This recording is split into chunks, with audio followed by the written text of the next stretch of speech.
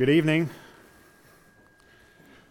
It's good to be here with you tonight. I count it a privilege and a blessing to be here, and I'd like to thank Stanley for his prayer on my behalf as we consider our study for this evening, and I'd like to thank Hugh for inviting me to come and present a study for you tonight. Tonight we're going to ask the question, where is your heart? We want to consider our heart as we think about our service to God, our service to others. Think about our heart as we enter into the worship service. And so I want us to think about this as we go and read through Mark chapter 7. As we introduce our thoughts and we think about the heart, and as we're going to do an examination of the heart, it's important to understand how the heart is referenced in the Bible. You know, we consider and know the heart to be an organ inside of our chest that pumps blood through our body, but even in our modern vernacular, we've seen that the heart has taken on more meaning to us as it's described in the Bible. As we look through the Bible, it's talked about in many different ways, but essentially it's the logical and emotional center of a person. Our thoughts, our joy, our wisdom, our despairs, hopes, our goals are all located within our heart. And so we talk about this in the same way today, talking about having a broken heart or feeling something in your heart. And so we see our ambitions, motivations, and emotions all make up our heart. And we see it spoken about in the Bible in this way. So we want to examine our heart, see what is our motivation in our service to God and our service to others. And as we go through Mark chapter 7, we're going to see an encounter where Jesus talks with the scribes and the Pharisees. And he's going to do a quick and decisive examination of their heart and show where their true intentions lie as they offer their service to God. And in this instance, he calls into question their motivations and their worship and duties to God. So in Mark chapter 7, if you want to follow along, we'll be spending some time here. This main passage is in the New King James Version, but the rest of our scriptures will come from the ESV. So beginning in verse 1, it says, "Then the Pharisees and some of the scribes came together to him, having come from Jerusalem. Now when they saw some of his disciples eat bread with defiled, that is, with unwashed hands, they found fault. For the Pharisees and all the Jews do not eat unless they wash their hands in a special way, holding the tradition of the elders. When they come from the marketplace, they do not eat unless they wash. And there are many other things which they have received and hold, like the washing of cups, pitchers, copper vessels, and couches. Then the Pharisees and the scribes asked him, 'Why do your disciples not walk according to the tradition of the elders, but eat bread with unwashed hands?' He answered and said to them, 'Well did Isaiah prophesy of you hypocrites, as it is written, this people honors me with their lips, but their heart is far from me. And in vain they worship me, teaching as doctrines the commandments of men.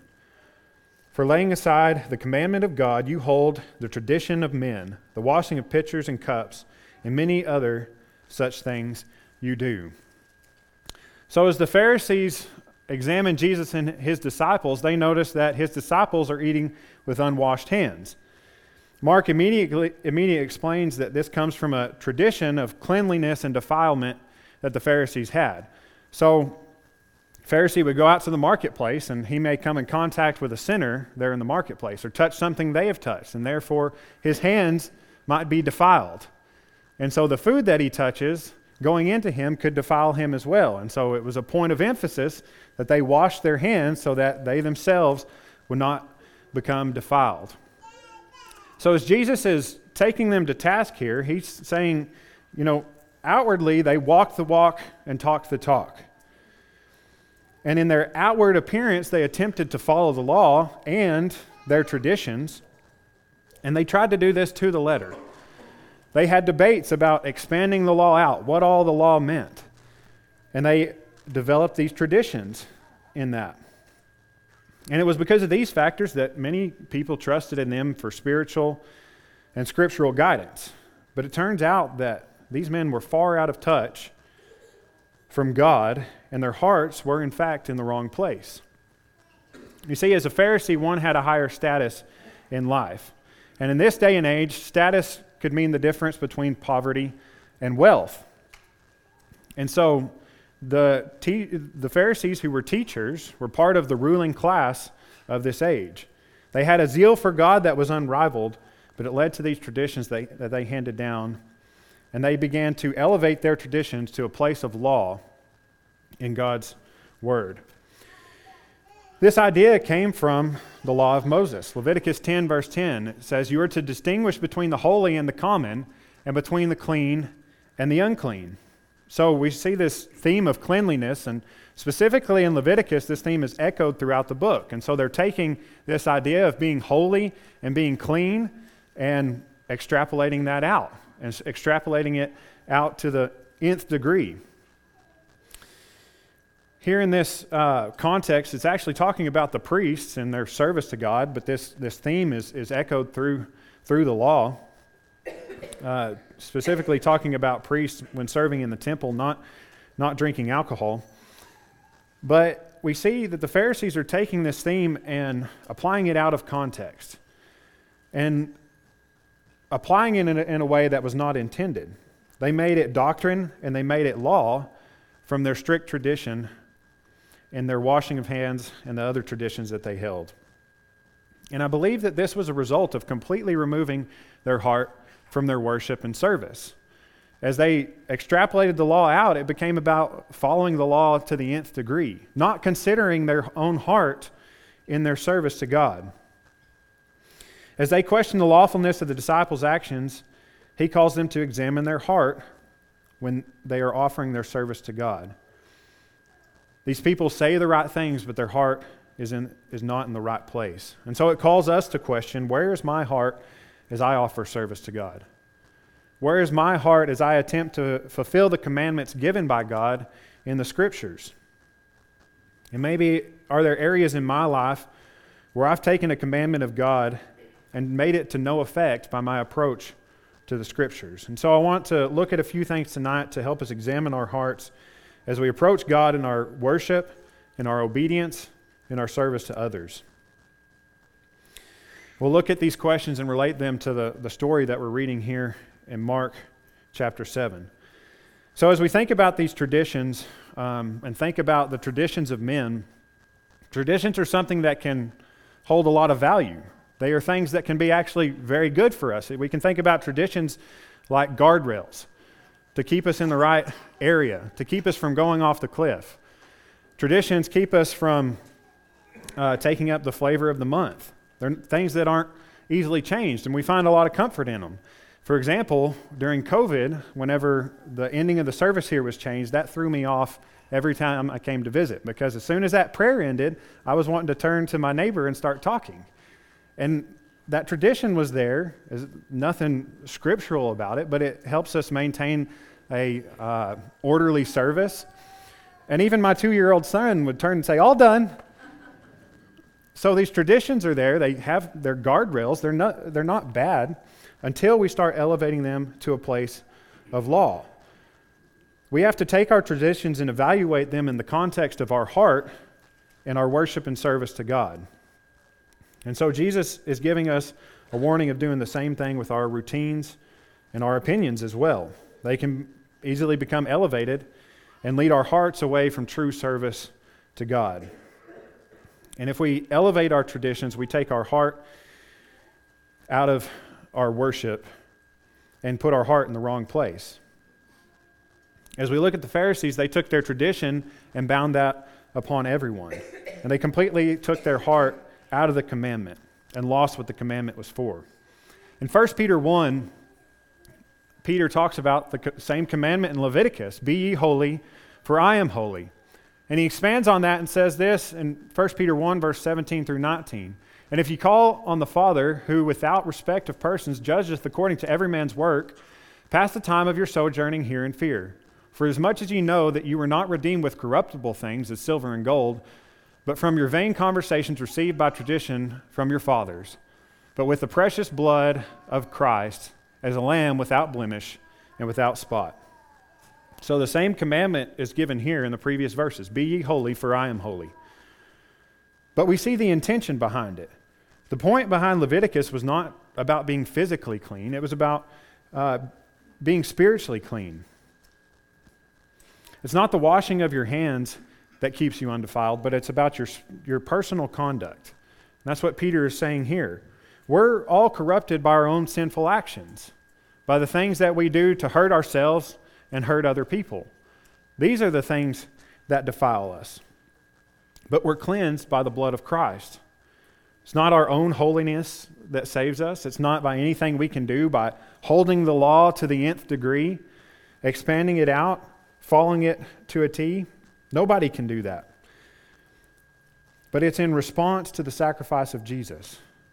Accepting the sacrifice of Jesus, being saved by his blood, and being saved from a vain lifestyle that's handed down from those before us.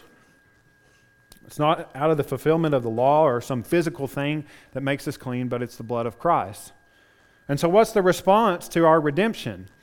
It's responding out of love and in a pure heart. In verse 22, he goes on, seeing you have purified your souls, obeying the truth through the Spirit, unto unfeigned love of the brethren. See that you love one another with a pure heart fervently. So the response to Jesus and the sacrifice that he's given us is responding in a pure heart, responding in a heart after Jesus. So how might we get caught up in our traditions and take our heart out of our worship? Do we have traditions that keep our heart from getting involved in the service? One thing I can think of that is pretty easy for us to do, and kind of what the Pharisees were doing, is that they were checking the boxes, right? We can get in the habit of, well, I attended church 3 times this week, I partook of communion, I sang the songs, I checked all the boxes, and I'm good to go, right? Well, in doing that, the check the box worship, I completely removed my heart from the intention behind the worship.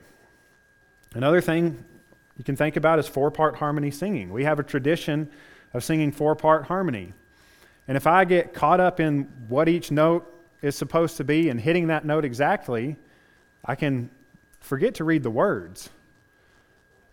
Words coming out of my mouth, but they don't mean anything in my heart. And so I can take this tradition that's supposed to enhance and help our singing and take my heart out of worship.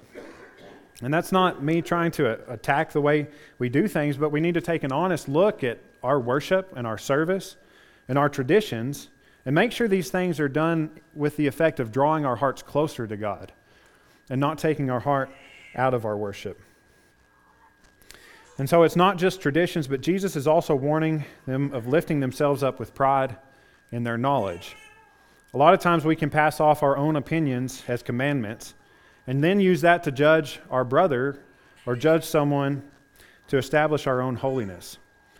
Romans chapter 14, verses 1 through 3, it says, as for the one who is weak in faith, welcome him, but do not quarrel over opinions. One person believes he may eat anything, while the weak person only eats vegetables. Let not one who eats despise the one who abstains. And let not the one who abstains pass judgment on the one who eats, for God has welcomed him. This verse is for Jackson because he asked me this morning if I'd be talking about Romans 14 and the fact that today is Christmas. And Paul in Romans 14 covers a lot of opinions. He talks about different opinions.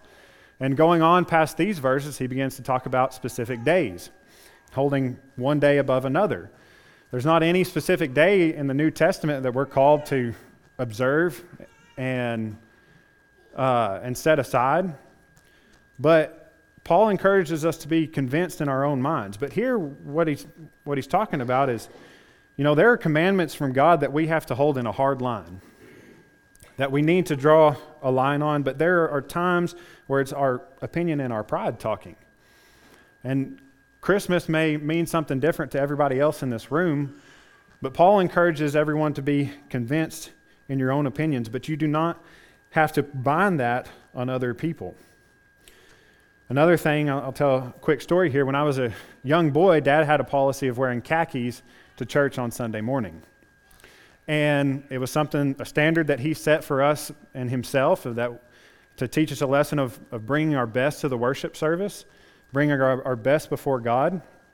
And as you can tell now, he's doesn't have that policy anymore, to which I was thankful for whenever it went away. But for Dad to go and try and bind that on other people, that would have been his own tradition. That would have been his own opinion, that he would be trying to bind on other people. And it would be wrong for him to go throughout all the church and say, you need to be wearing khakis on Sunday morning, right? And so the Pharisees had this opinion that you should wash your hands before eating. Coming all the way back to the Pharisees.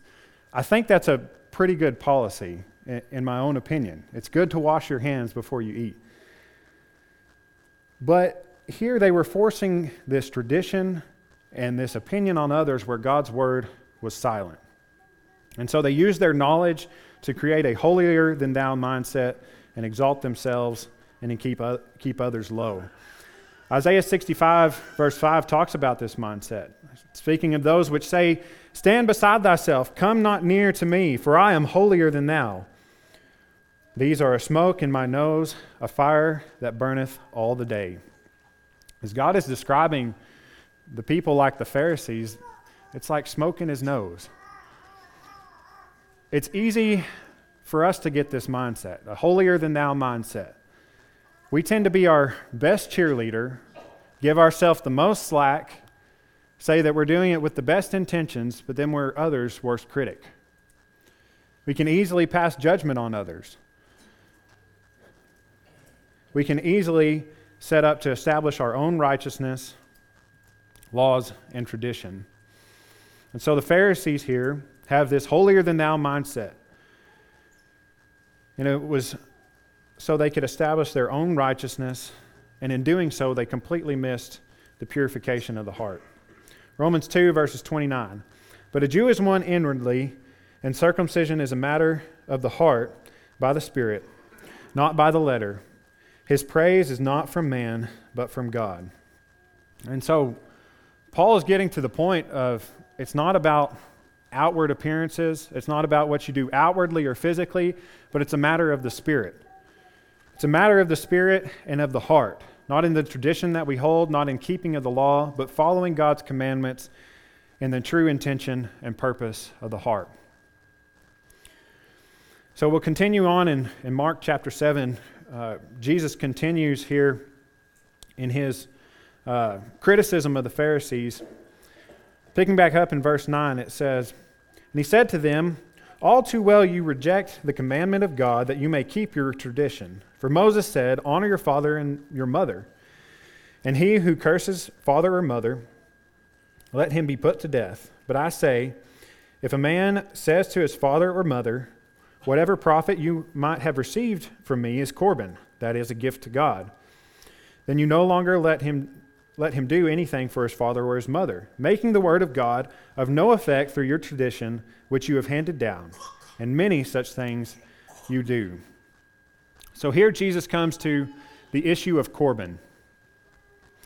We see as he criticizes them for this practice and this tradition that they had, he's showing how they prioritize one of God's commands over another, and therefore make the second one of no effect. So this issue of Corban was an instance where you have one commandment to honor your father and mother, and part of that in the tradition was that you would take care of your parents when they get older and can't take care of themselves. And that was a duty of you as an Israelite, to take care of your father and mother. But those who were in charge of the temple came along with this tradition of like, well, if you'll give us a gift that would have been spent taking care of your parents, we're going to call that Corban, or a gift to God, a gift to the temple, and you were therefore excused from taking care of your parents in their old age. And so we see they're taking one of God's commandments, elevating it above another, and making the second commandment of no effect. And really it's sickening to think about this practice. It's completely born out of selfishness and greed for those who developed this tradition of getting more money for themselves, greed out of those who don't want to take care of their parents, and it completely nullifies the intent and the heart behind the commandment of honoring your father and mother. And so the truth is that as carnal creatures, we tend to insert and inject our selfish desires into God's commandments. The scribes and the Pharisees are hypocrites because their actions are all for external show. It's all for their elitism. There was no heart for God, but their heart was focused on themselves, how they could line their pockets and make it better for them. In Luke chapter 16, verses 13 through 15, Jesus is addressing this issue again. He says, "No servant can serve two masters, for either he will hate the one and love the other, or he will be devoted to the one and despise the other. You cannot serve God and money." The Pharisees, who were lovers of money, heard these things, and they ridiculed him. And they said to him, "You are those who justify yourselves before men, but God knows your hearts. For what is exalted among men is an abomination in the sight of God." He's telling them, your heart is an abomination before God. They were lovers of money. They were lovers of the praise of men. And their actions and traditions were centered on themselves. It was for their own exaltation, not for that of God. And they elevated their status, pride, and wealth. When we interject our selfish desires, it completely destroys the goodwill of the gospel and the Word of God. And so as we see Jesus in his teachings, and we see in Mark chapter 7, and Jesus' teachings from the Sermon on the Mount, he's showing us what it truly means to follow the law, to truly follow the law with your heart. So, can we fall into the same trap? Maybe you can think of an example of elevating one commandment over another. It's a common doctrine today that all you have to do to be saved is believe. Believe that Jesus Christ is the Son of God and you'll be saved. They elevate that commandment so much that we forget about repentance, confession, baptism. Those things aren't important if you believe. Okay, well, what about another instance? We have a commandment that you need to provide for your own. You need to work as unto the Lord. But we also have a commandment to be compassionate on other people, to give to the needy and the poor. And so if I see someone come in here, ask for help, or see someone on the street who needs help, and I think about and judge them, thinking they got themselves into this situation, you need to go out and work. You need to do your part to provide for your household. I elevate that commandment over the commandment to be compassionate to other people, to give to those who are poor. And in doing so, I completely shut off my own compassion to that person. I completely eliminate the commandment that's been given to me. And I think if we're not careful, we can elevate specific commandments in God's law and His scriptures and completely remove our responsibilities from other people. I think often we may have a hard time relating to other people because they come from a different background or different status, and it makes us uncomfortable to interact or reach out. And we oftentimes have trouble or easily shut off our compassion for other people. Romans 12, verses 15 through 16. "Rejoice with those who rejoice, weep with those who weep. Live in harmony with one another. Do not be haughty, but associate with the lowly. Never be wise in your own sight." If we puff ourselves up in our own opinions, our own traditions, and our own pride, we soon forget about how it may affect others. As I reflect on 2020 and 2021 COVID era, I think we really saw what was in people's hearts a lot of times. When trials come, it exposes what's truly on the inside. It exposes what's truly in our heart. And I think that throughout that period of time, we really saw the good and bad of human nature. And no matter what your opinion is or what side of whatever debate you lined up on, we saw that people were living in service of their own opinions. We saw people that were wise in their own sight. I had some of those conversations where I elevated my own opinion, didn't care for others. And the point is that wouldn't it all be better if we all focused about living peaceably with one another, about associating with, deferring to others, not being wise in our own sight. So the problem that we and the Pharisees have is that all men need a renewed heart. We need a changed heart, one that's focused in the right place. And back in Mark chapter 7, Jesus will complete his teaching with one more parable. Picking up in verse 15. There's nothing that enters a man from outside which can defile him, but the things which come out of him, those are the things that defile a man. If anyone has ears, let him hear. When he had entered a house away from the crowd, his disciples asked him concerning the parable. So he said to them, Are you thus without understanding also? Do you not perceive that whatever enters a man from outside cannot defile him? Because it does not enter his heart, but his stomach, and is eliminated, thus purifying all foods. And he said, What comes out of a man, that defiles a man. From within, out of the heart of men, proceed evil thoughts, adulteries, fornications, murderers, thefts, covetousness, wickedness, deceit, lewdness, and an evil eye, blasphemy, pride, foolishness. All these evil things come from within and defile a man. Jesus finally shows us what's at the source of our corruption. It's not these physical things that can make one defiled. It's not that I might touch something or someone that's unclean and that enters my body and defiles me, but it's our selfish heart. It's all these behaviors that are listed here that come out of our heart. These are the things that defile us. It's our own sin. It's our own selfish desires. The things that I want to do instead of what God has asked me to do or called me to do. We're all plagued by our own human nature. We tend to exalt ourselves over others. This is the attitude that leads to these wicked behaviors. And so the point is that all men have a heart that needs to be renewed by God. Ezekiel and Jeremiah spoke about this. Ezekiel chapter 7, verses 19 and 20, it says, I will give them one heart and a new spirit I will put within them. I will remove the heart of stone from their flesh and give them a heart of flesh, that they may walk in my statutes, keep my rules, and obey them. And they shall be my people, and I will be their God. So Israel's problem, like the one Jesus is describing, is a condition of a hard heart, a heart that needs to be changed by God. We need God to come in and renew and change our hearts and think and act like Jesus did. Jeremiah 31, verse 33. For this is the covenant I will make with the house of Israel after those days, declares the Lord. I will put my law within them, and I will write it on their hearts, and I will be their God, and they shall be my people. Those that belong to God have a renewed heart. One where God's commandments are written inside and buried deep.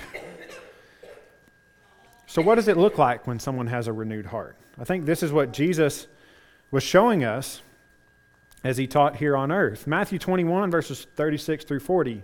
Teacher, which is the great commandment in the law? And he said to him, You shall love the Lord your God with all your heart and with all your soul and with all your mind. This is the great and first commandment. And a second is like it. You shall love your neighbor as yourself. On these two commandments depend all the law and the prophets. This was Jesus' message.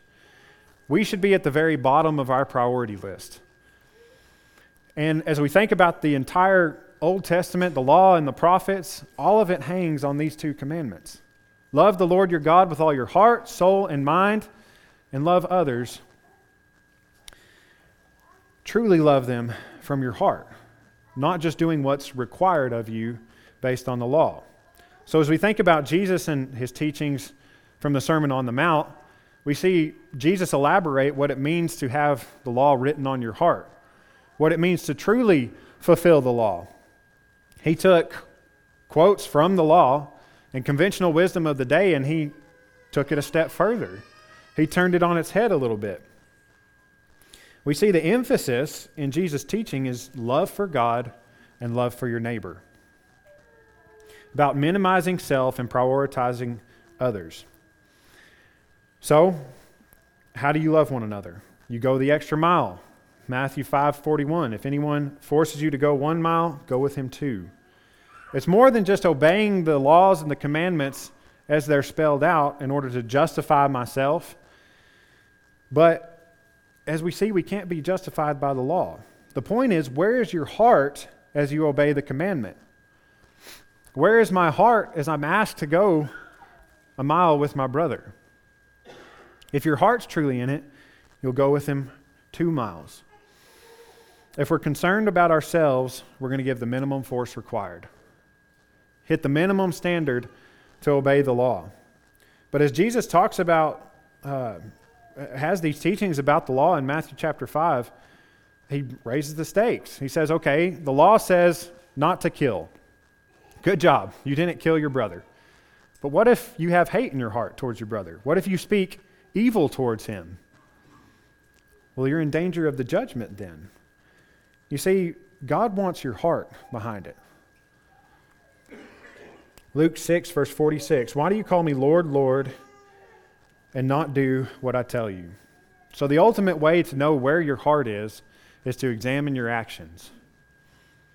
Examine your actions and see if they're coming from within to serve my own purposes, or if they're focused on loving God and loving my neighbor as myself. As I fulfill the commandments given to me, am I fulfilling that to satisfy myself, or am I doing those things to love God and to love my neighbor?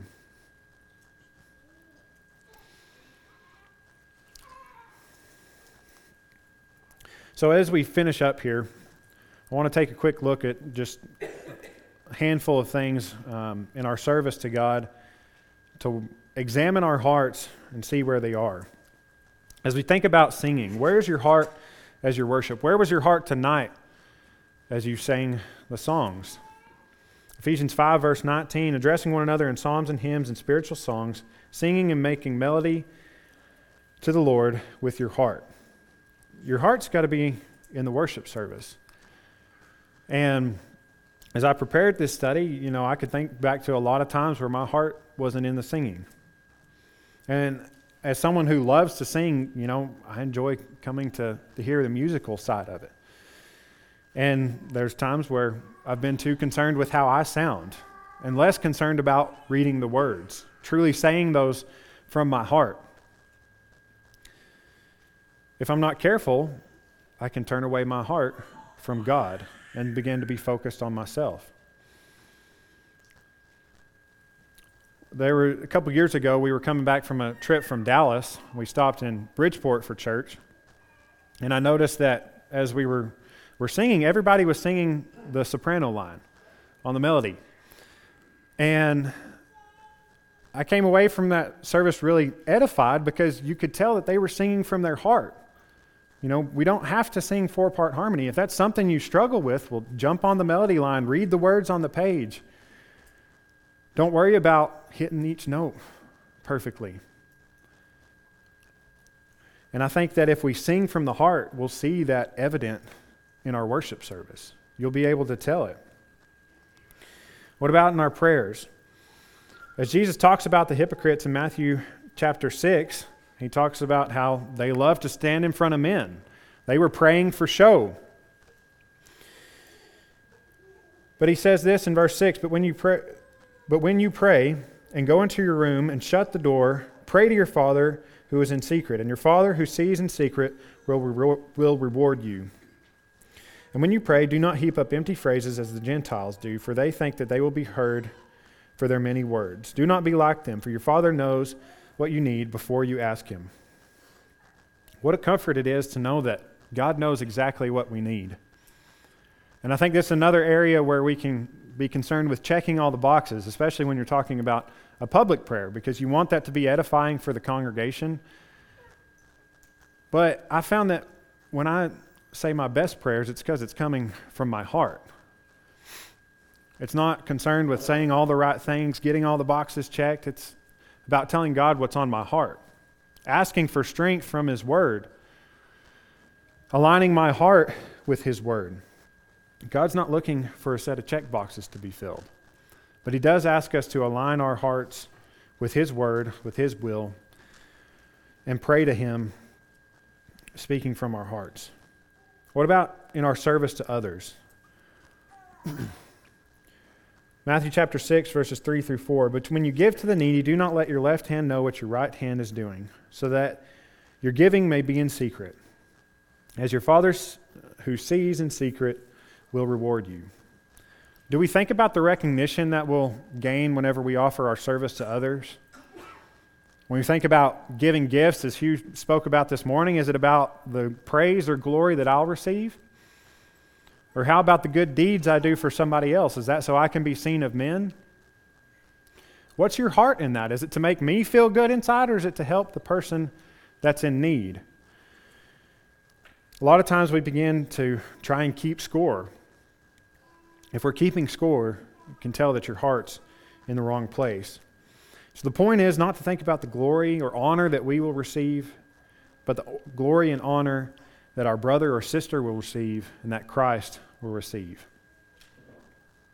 So as we close tonight, we've taken several passages from the Sermon on the Mount, and I believe that's a place where Jesus really shows us what it means to follow God and to fulfill the law, to follow the law with your heart. And so I encourage you to go read Matthew chapter 5 through 7 and think about something new that you can take away, that you can focus less on yourself and more on God, and evaluate our heart behind our worship and our service. So as we close, there's nothing that you can do to make yourself righteous. It's not following the law perfectly.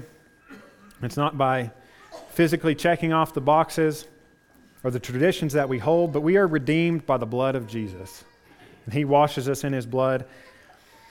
And if you want a renewed heart tonight to start living in service of the Lord and for others, we can help you with that by starting your walk with Christ in baptism. Or maybe you feel like you've removed your heart from your worship. Maybe you've evaluated your heart tonight and seen that it's in the wrong place. We can help you in praying for restoration. Whatever the case is, God wants to transform your heart. And He does this on a daily basis. We're daily renewed by Him. Why don't we let Him and then find the joy that only comes from God? Won't you come while we stand and sing?